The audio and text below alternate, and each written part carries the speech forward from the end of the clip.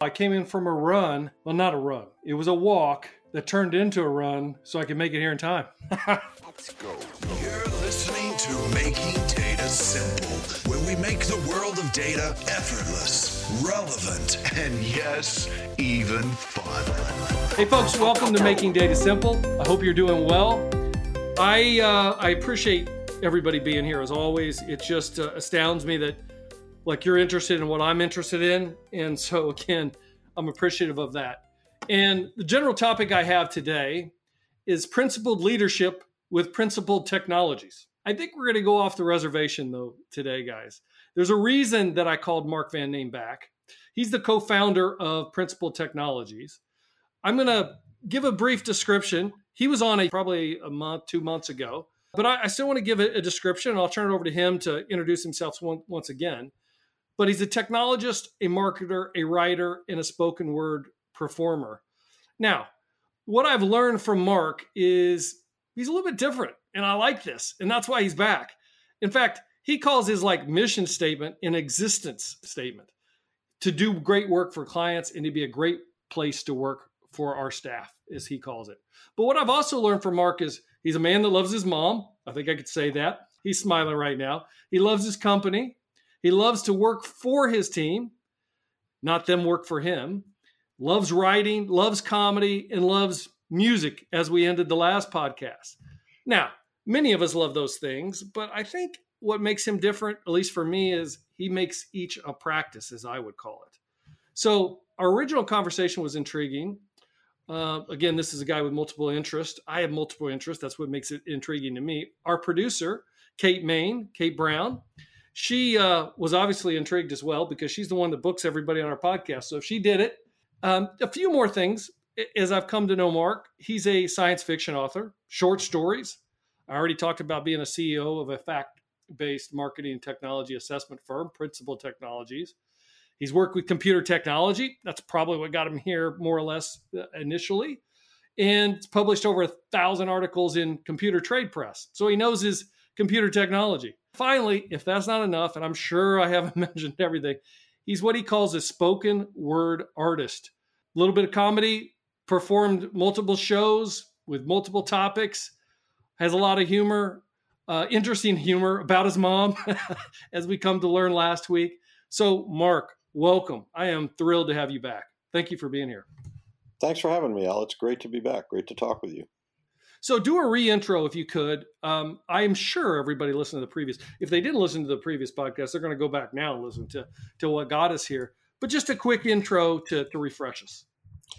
Yeah, you covered my basics pretty well.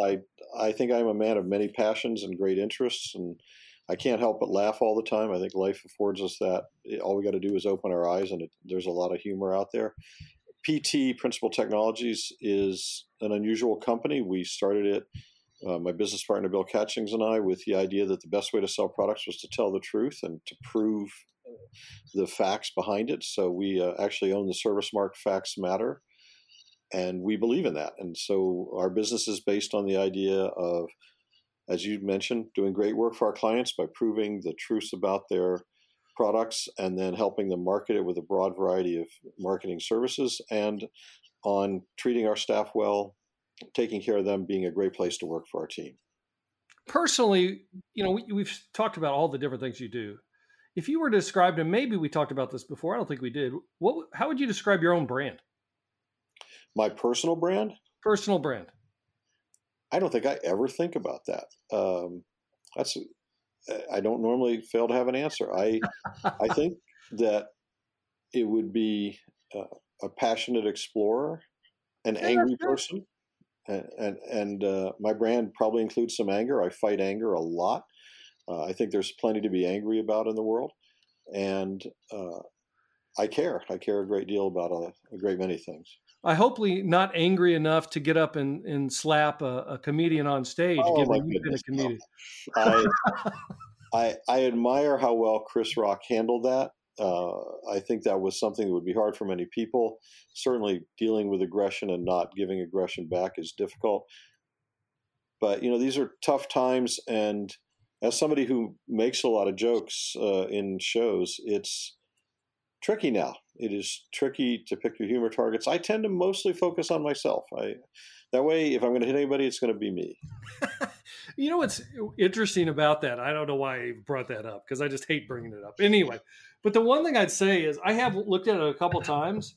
I didn't watch the Oscars. I mean, that woke me up. I didn't even know the Oscars was going on until that happened. But I did watch it a couple times. But to your point, it was not probably what most folks would expect. I was watching how well Chris responded to that. That was impressive to me.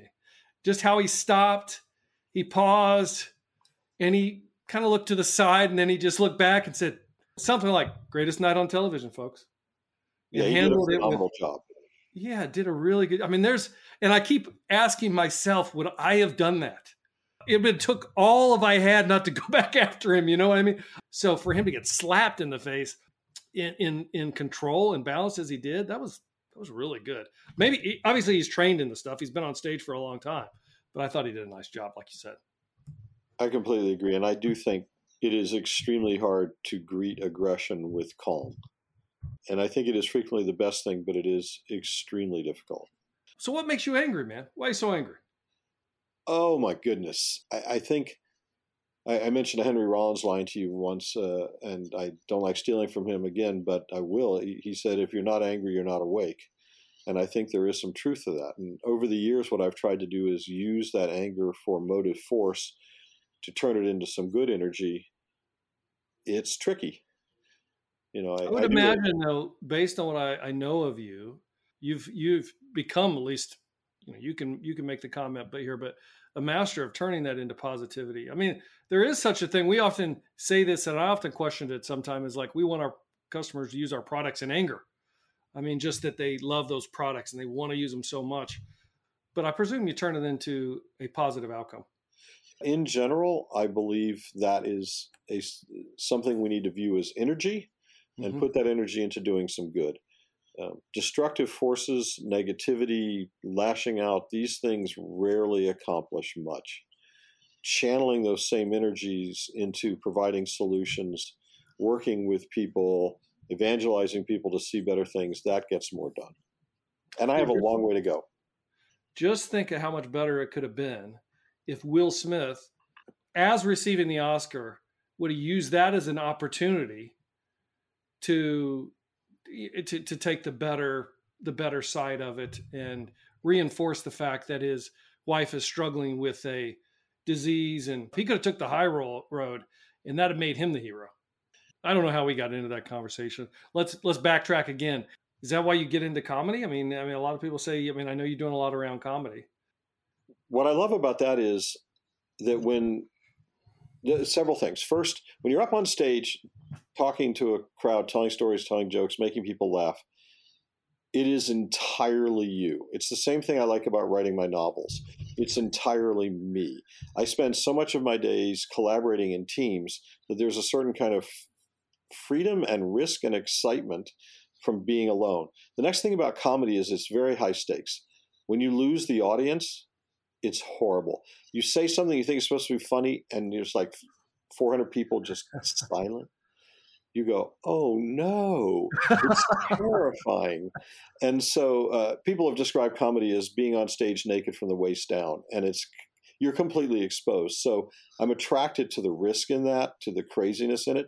But the last thing is when it's working, there is such a great joy, a gift to give people laughter.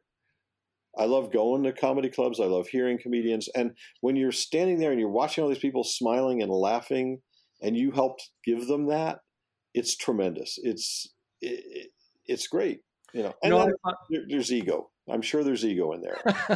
I like the challenge of it as well. I mean, I often get on stage. Well, I haven't, COVID's really changed a lot of things, but, I used to get on stage, talk about technology, and look, I mean, I envision myself as one of those in the audience, and look, technology can be dry.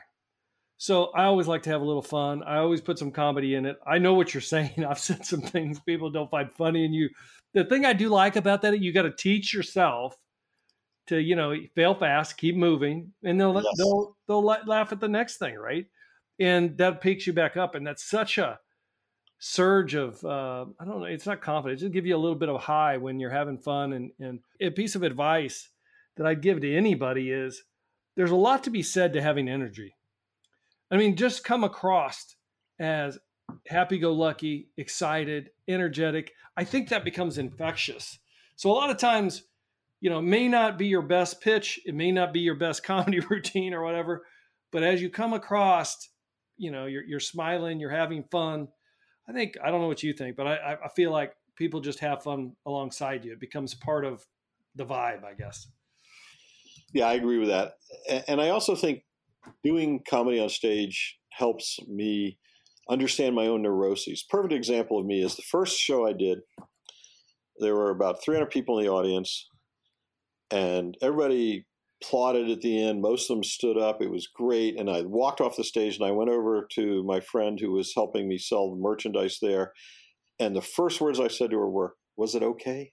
And it's just, you immediately see yourself, and she's just giving me a look, and I'm like, yeah, I deserve the look. And it's just your neuroses come out big time. And seeing that in yourself and trying to deal with it is, I think, helpful. You always get better. I like every experience to try and help me be a little bit better. Principal technologies. We left last time with companies. Make sure their technology works, how it competes in the market, and how to articulate that competitive advantage in marketing terms. The sound bites that I got from you last time were audience, usage model, and context, disruptive creation.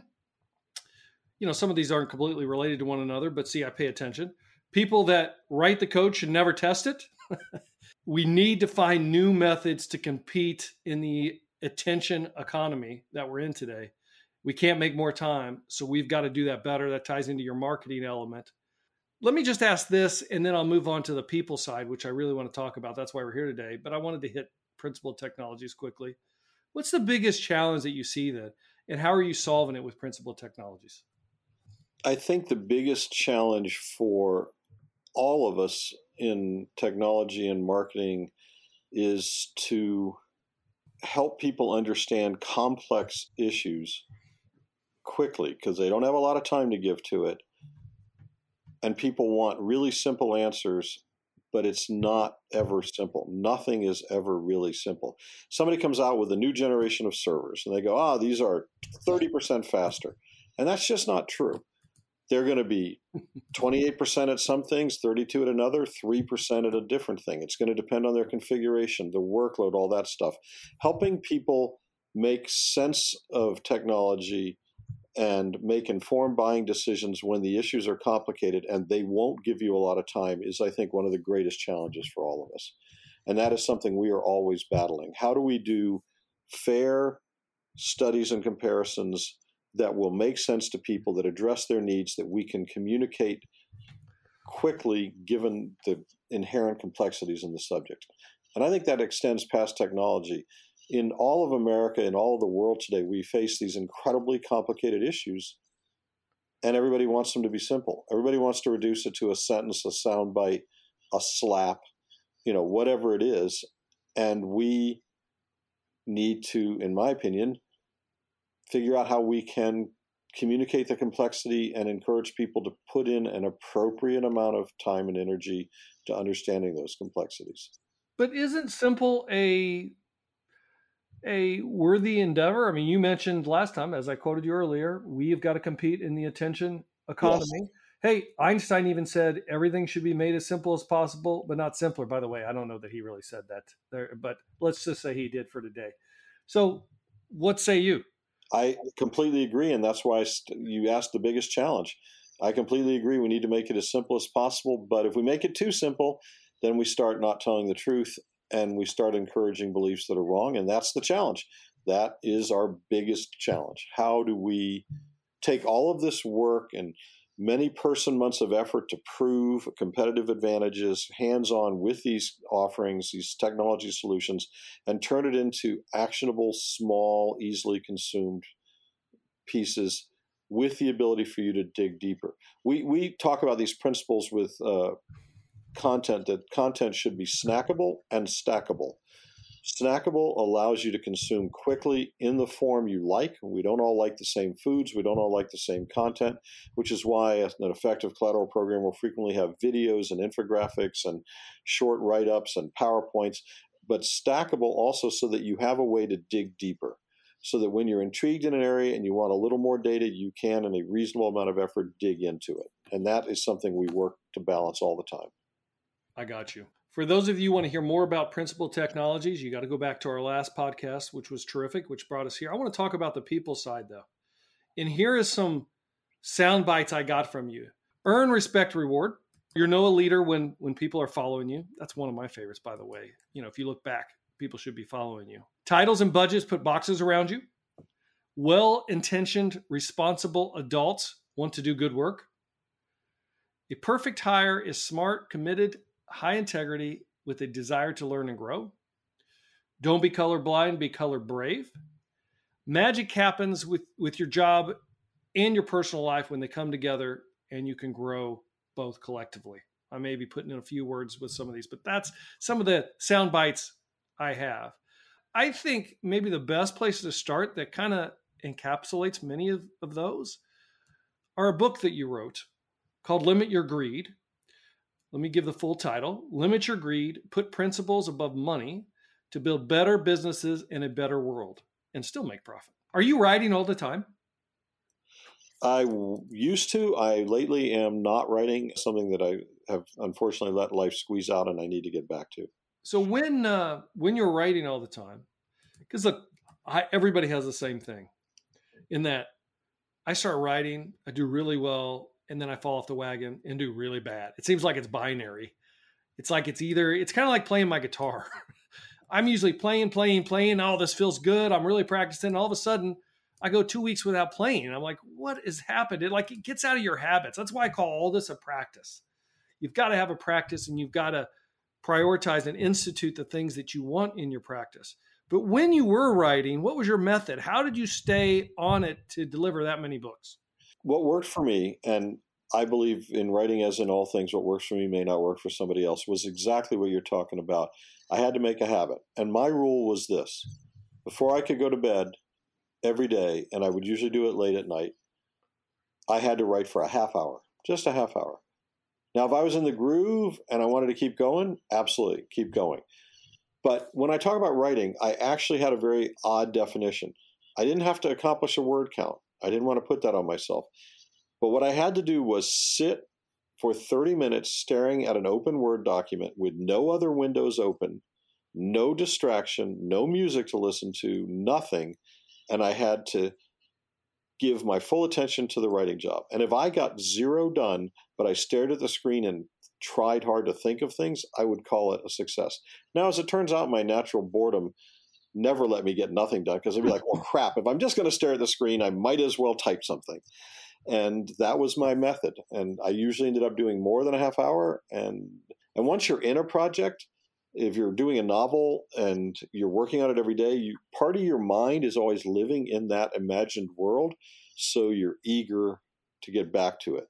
And then I stole some plot tricks and writing tips from others. Like one of my favorites is never end your day on the end of a chapter. End your day in the middle of something like a cliffhanger. I mean, like I would frequently stop halfway through a sentence and go to bed or stop writing because the next day I was like, I got to get back to that. And that was a trick that really helped me. That's an interesting trick. Now, that one I hadn't heard before. You'd think that you'd want to finish the chapter because you feel like you've accomplished something, but I get exactly what you're saying. Right, because the next day you were going, and I also am a huge believer in what I've always heard called, but I'm sure other writers before him did it, the Hemingway method, which is take the previous day's page or two, say 250 to 500 words, and start by running your fingers over those and change whatever you want as you're going, but force yourself to start there so that you're sort of reading and writing your way into the new words. That way your brain gets brought fully back to that. One thing that specifically resonates with me is something that I firmly believe in, and that's I use it often in probably all aspects of my life. I got a lot of different sayings and motivational pieces or whatever you want to call them, but the one that's probably above all is show up. meaning it's kind of like exercise. Let's use that as an example. No different than writing. What I find is, look, just show up. That's all you do. Even if you go and you're going to go get on the bike, just half bake it. You just show up. That's all you got to do. Because to your point, you call it, you don't want to be bored. That's probably a good definition. When I get there, you always show up. You know what I mean? And it's the same philosophy I used when I was playing guitar. Just show up 20 minutes a day. That's all, 20 minutes. What happens is, to your point, you get into it, and pretty soon you're an hour later having practice, and you're like, that felt really good. And it all started with, I don't have time. I'm not going to do this. Hey, where do I start? Just show up. Well, I completely agree with showing up. And I will say that my observation is, you may sit down to write and you may think, I don't have it today. This is going to be crap. I'm going to write the worst dribble on the planet. And you do whatever you do. Go back 3 months later and read what you wrote, and you will not be able to tell the difference between the days when you felt you had no motivation and the days when you felt like you were a star and you had it. You will not be able to tell, because time washes that and mood washes that. It's like I used to train bodybuilding with a friend, and we complain about being weak or say we're great. And if you look at the logs of how much you lift, it doesn't really correlate. Once you're in it, you're in it. My particular analog to that is something that I have on screensavers on a lot of systems that I use and that I try to remind myself of in everything in life. And I fail at all the time. I'm constantly working at, but it is be present. The more you are present, the better things go. It's hard. That was my theme for last year. My theme for this year is intentional, which is not far off. But I do want to talk about your book, Limit Your Greed. The question I'm going to ask is, one, I'm going to start with, why did you write this book? Secondly, I'm going to say, do you still consider yourself a capitalist? Because if I look at this book, let me give you a few sound bites for the book itself. Earning the largest possible profit is not every company's central goal, or shouldn't be. Maximizing shareholder value is not a goal at all. Business leaders should choose to limit their compensation so that all their employees can have more. Boy, that's not often what you hear in the business world today, Mark. And kind of ending and summarizing, business owners can and should limit their greed to build better businesses in a better world while still making a profit. Why did you write this book? We wrote it because when we would tell people about the PT ideas and philosophy, people would say over and over variations of, that's interesting, that's weird, that's unusual, just like you mentioned, that's not what people do. And inevitably somebody would say, you should write a book about that. And so we finally said, yeah, we should write a book about that. And we did. And we tried not to pad it. It's a fairly short book. We just tried to do exactly the content that we felt was necessary and no more. But to go to your second question, yes, absolutely, we're capitalists. I do believe in the market. But I believe that capitalism needs a helping hand. I believe that some regulation is appropriate. I believe that all systems have the possibility of falling prey to systemic issues and that we need to address them. And I don't think it is at odds to try and say, I'm not going to maximize every cent that I personally can make with my desire to make a good living. I think that it is more and more clear, if you watch hiring problems today, particularly in tech, more and more clear that if we don't take care of people, if we don't listen to people, if we don't pay attention to the work styles they want, to their satisfaction, to their benefits, then they will not work for us. And that is happening. It's happening all over the place. So I think honestly there is an element of, is it better for somebody to make an extra $20 million in bonus one year, or to have everyone in their company do a little better and give up some of that?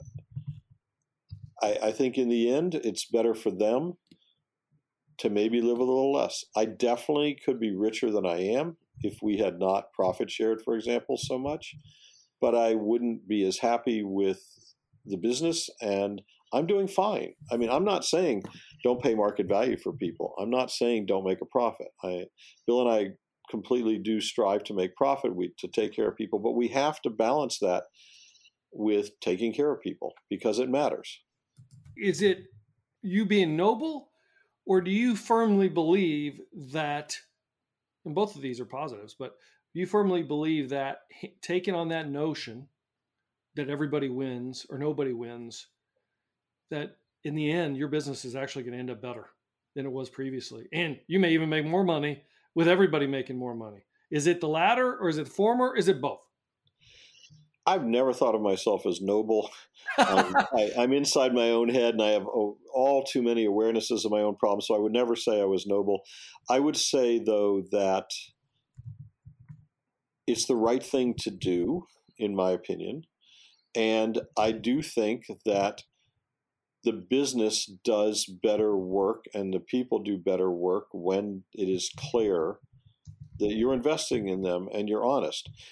I will tell you, past a certain size, there are always people on our team who don't believe we're telling the truth. We will be completely transparent, and they won't believe we're being transparent. There will be some people that will always have negative theories, and that's okay. Our job is to keep behaving well and try and earn their trust. But for example, we've done 2 acquisitions, and when I greeted the companies that we acquired, greeted their teams.